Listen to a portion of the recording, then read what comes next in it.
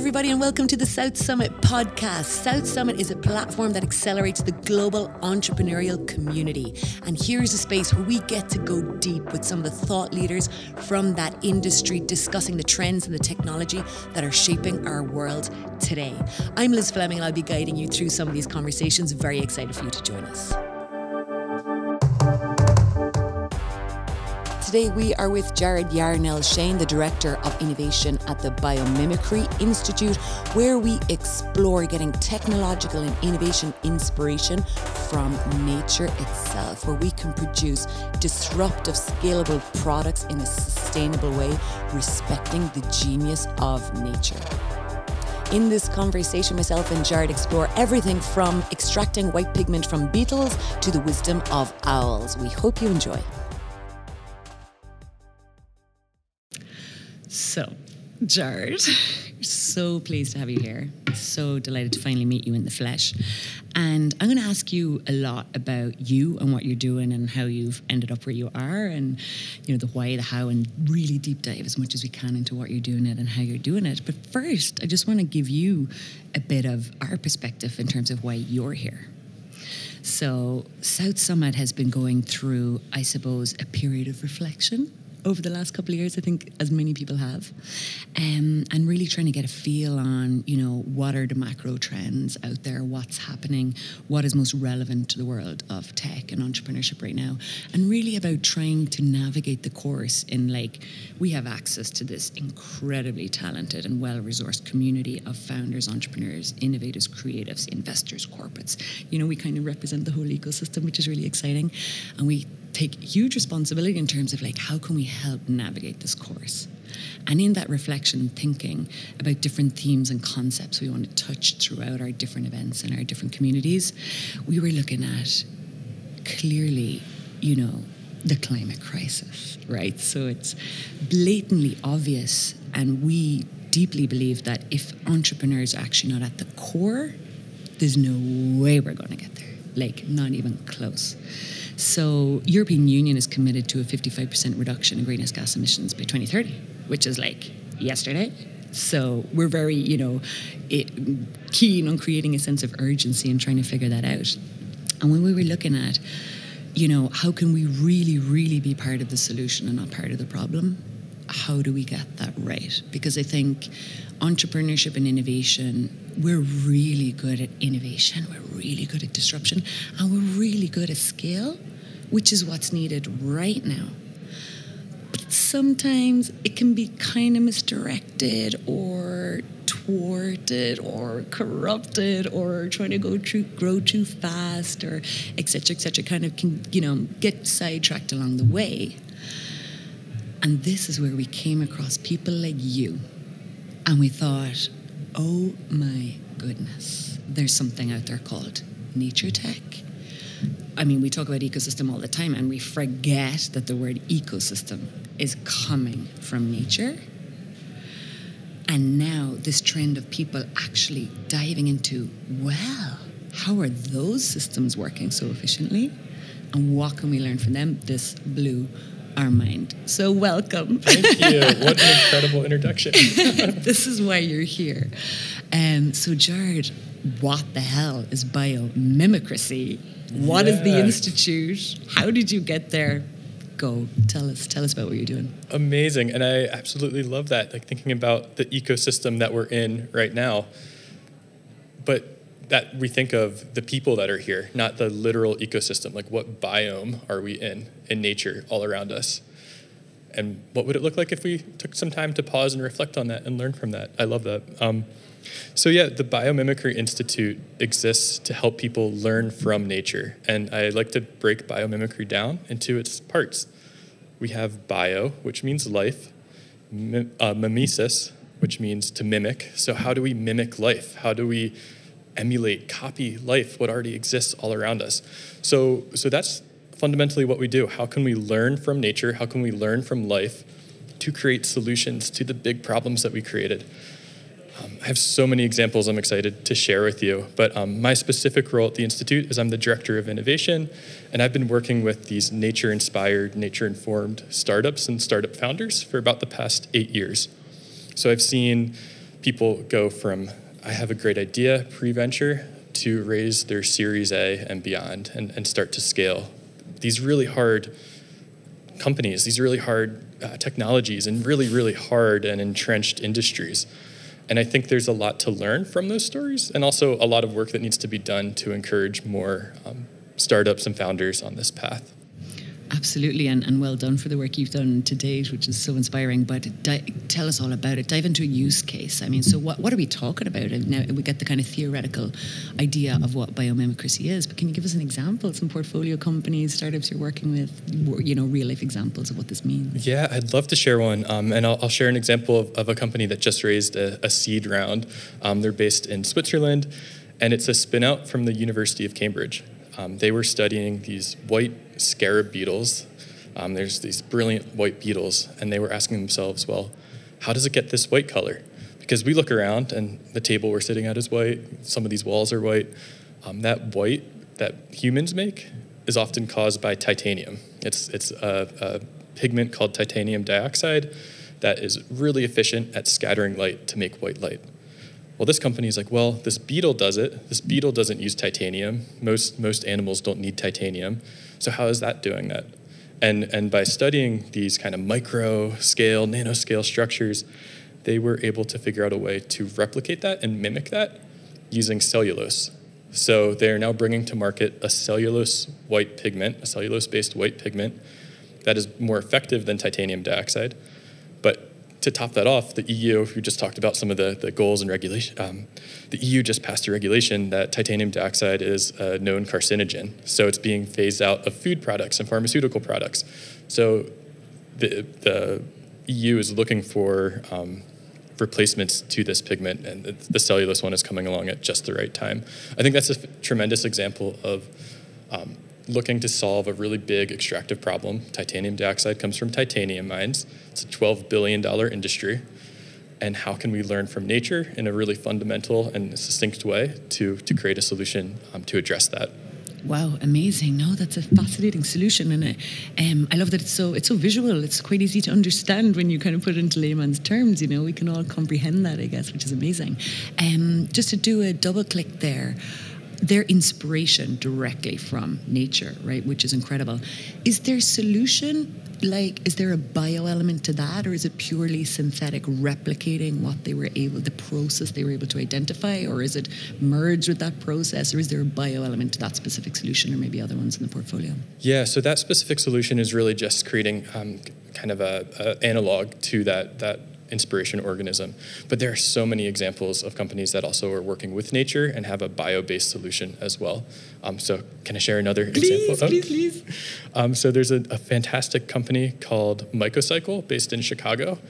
And what they do is they work with and learn from mushrooms and mycelium to break down construction waste. So construction waste, I forget the exact number, but it's one of the biggest causes of landfill waste, of municipal waste, is all these shingles and drywall and just things that you don't even think about, but it's going into landfills. And they thought, well, in nature, one organism's waste is another organism's food. What if we could learn from that and actually work with those decomposers, like mushroom and fungi, to convert that waste into usable products? So they recently released a report with Meta where they were doing a trial around how can we break down their drywall waste from new data centers, and that process of breaking it down actually created a new material that they can then use for insulation or other construction products down the line. So that's a great example of a circular system working with nature and learning from nature all at the same time. Wow, nice. So they're probably getting rid of an expense to actually, get rid of that waste, and in the meantime actually making a byproduct out of that as well. Exactly. That's awesome. That's pretty exciting. So exciting. That could go on for on and on and on and on, but I guess the amount of examples out there, which is what's inspiring about it and what's exciting in terms of business opportunities, right? So I'd love to kind of go on that tangent for a minute, let's say, in terms of, I know you guys are there supporting, investing in these companies, but what does the financial roadmap look like for these companies? Because they sound pretty deep tech. It sounds like there's a lot of, R&D and IP going on there. So what does that financing structure look like typically? Is it more challenging for these companies? Are the investors getting it? Yes, and I think what we're seeing is the majority of the companies that are successful in this space are university spinouts. Not all, but the majority. So what that means is they typically already have 5+ years of research and development incubated within a university. In the US, they receive SBIR grants. Here it might be Horizon grants. And so we'll start there. It typically takes millions of dollars and years of time to develop a technology to the point where you might be able to spin that out. Then once they spin it out, this is typically where the difficult part happens. So typically there's plenty of funding in that early stage research and development for these deep tech startups. There's this huge gap, and it's often known as the first valley of death for deep tech startups, to get this funding needed to prove that this can work at scale.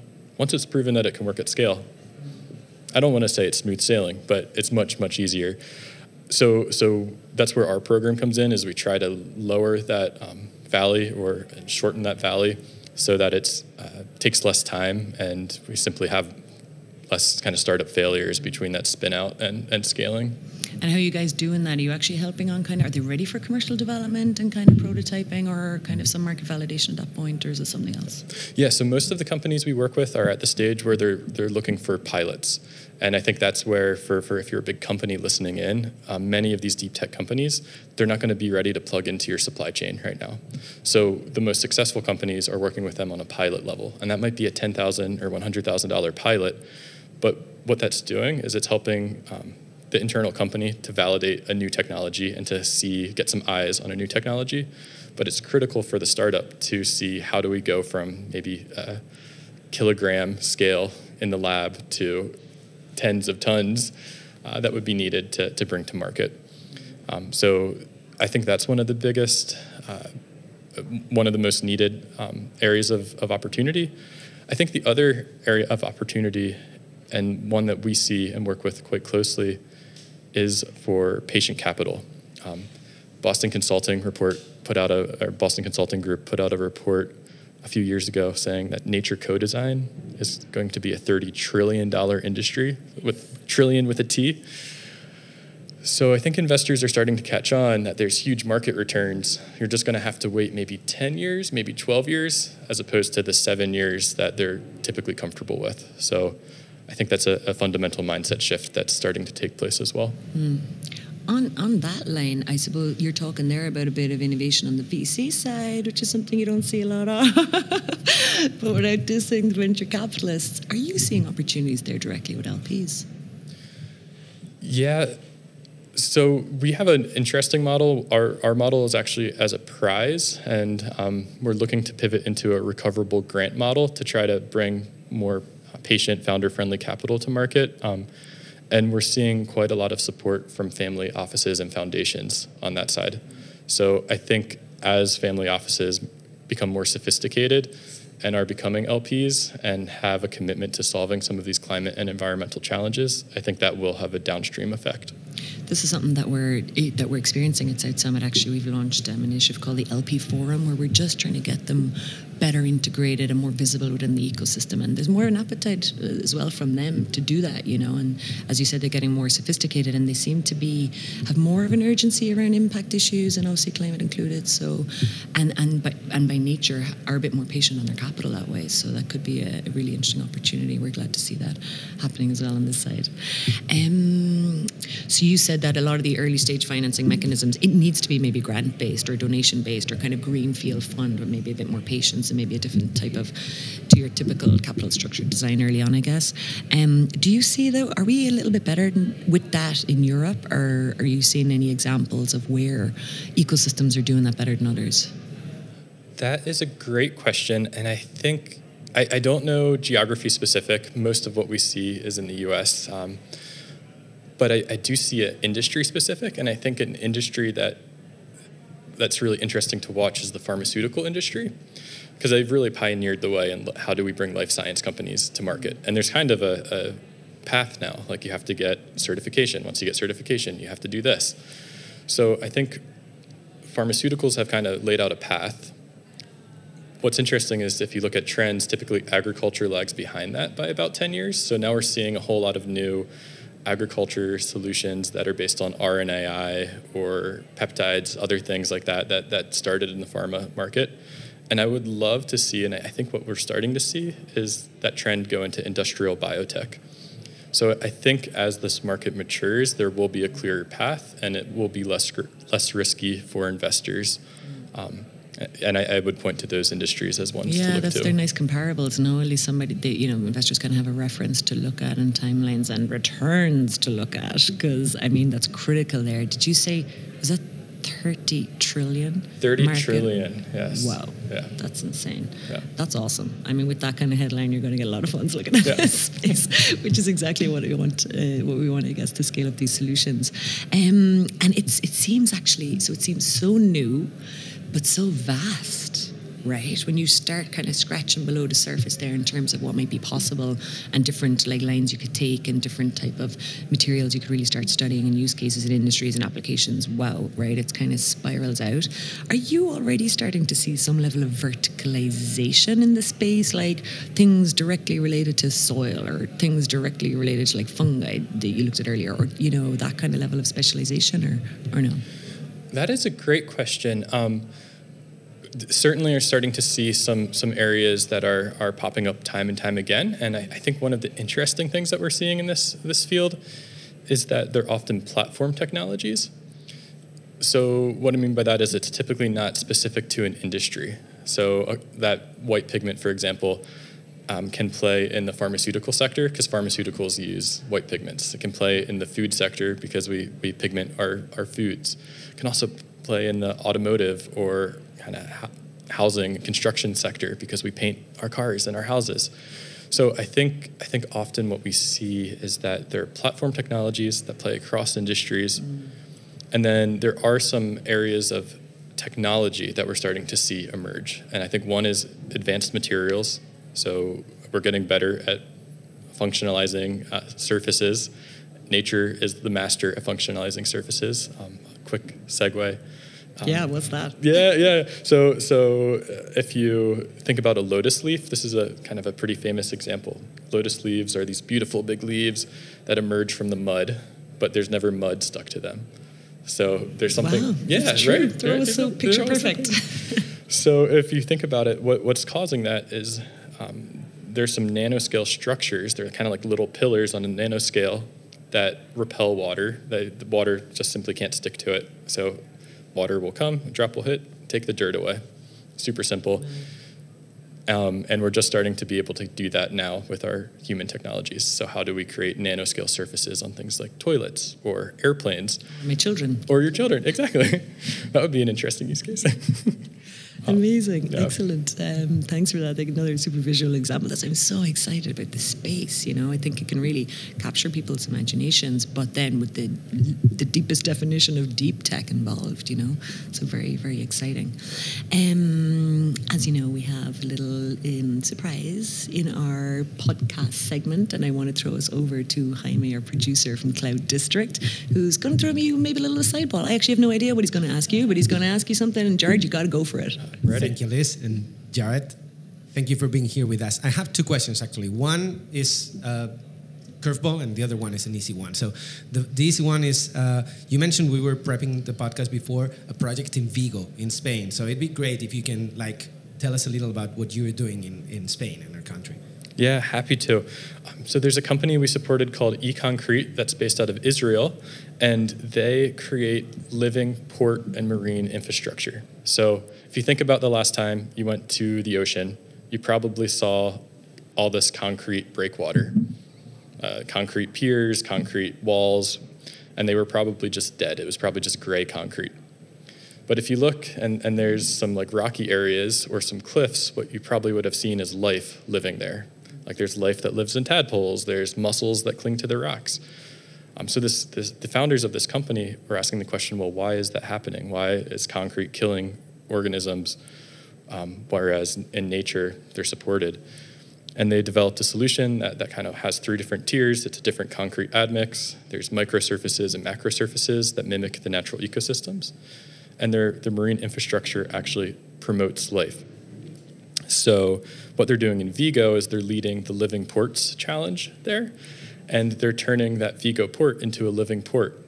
And that has so many benefits. Not only does it promote biodiversity and serve as a carbon sink, but it also strengthens over time. So there's their value proposition.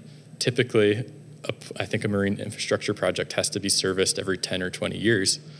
But because they attract life, something happens called biocalcification, and they get harder over time, meaning that theoretically, they haven't been around long enough, but theoretically, you wouldn't ever have to perform maintenance because it's turning into a living reef right in front of us. Nice.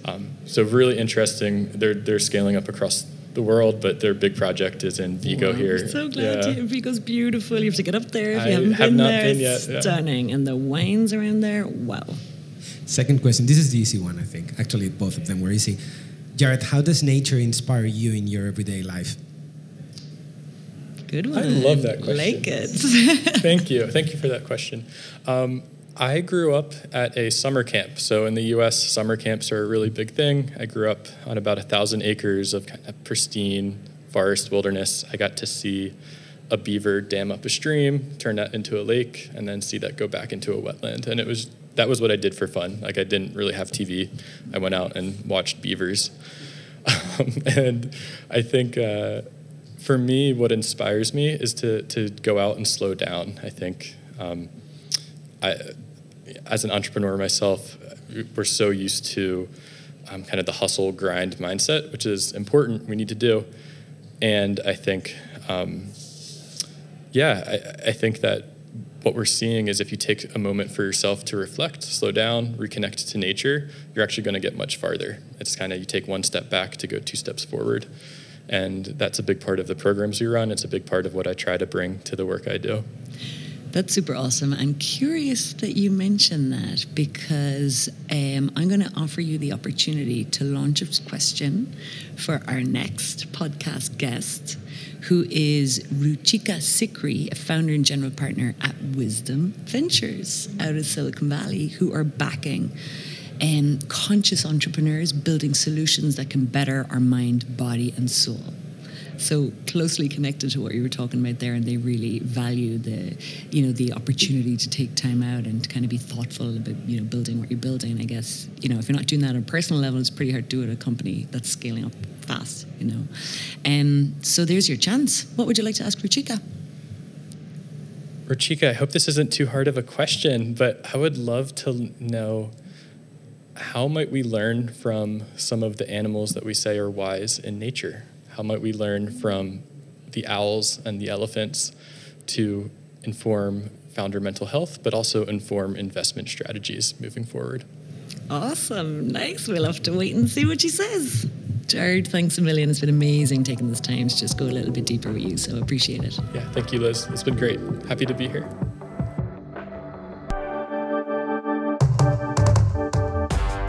What a fascinating conversation there with Jared. It's incredible to see that trend within the biomimicry space. Such an enormous opportunity for venture capital to look at this in more depth and really see the scalability, innovation available to us right in front of us, looking deeper at nature. That's it for this episode of the South Summit podcast. Stay tuned and follow us on social media to keep an eye on what we are up to. And here we will have further episodes coming soon where you can go deep with some of the world's leading innovators and entrepreneurs working on some of the most exciting market trends today.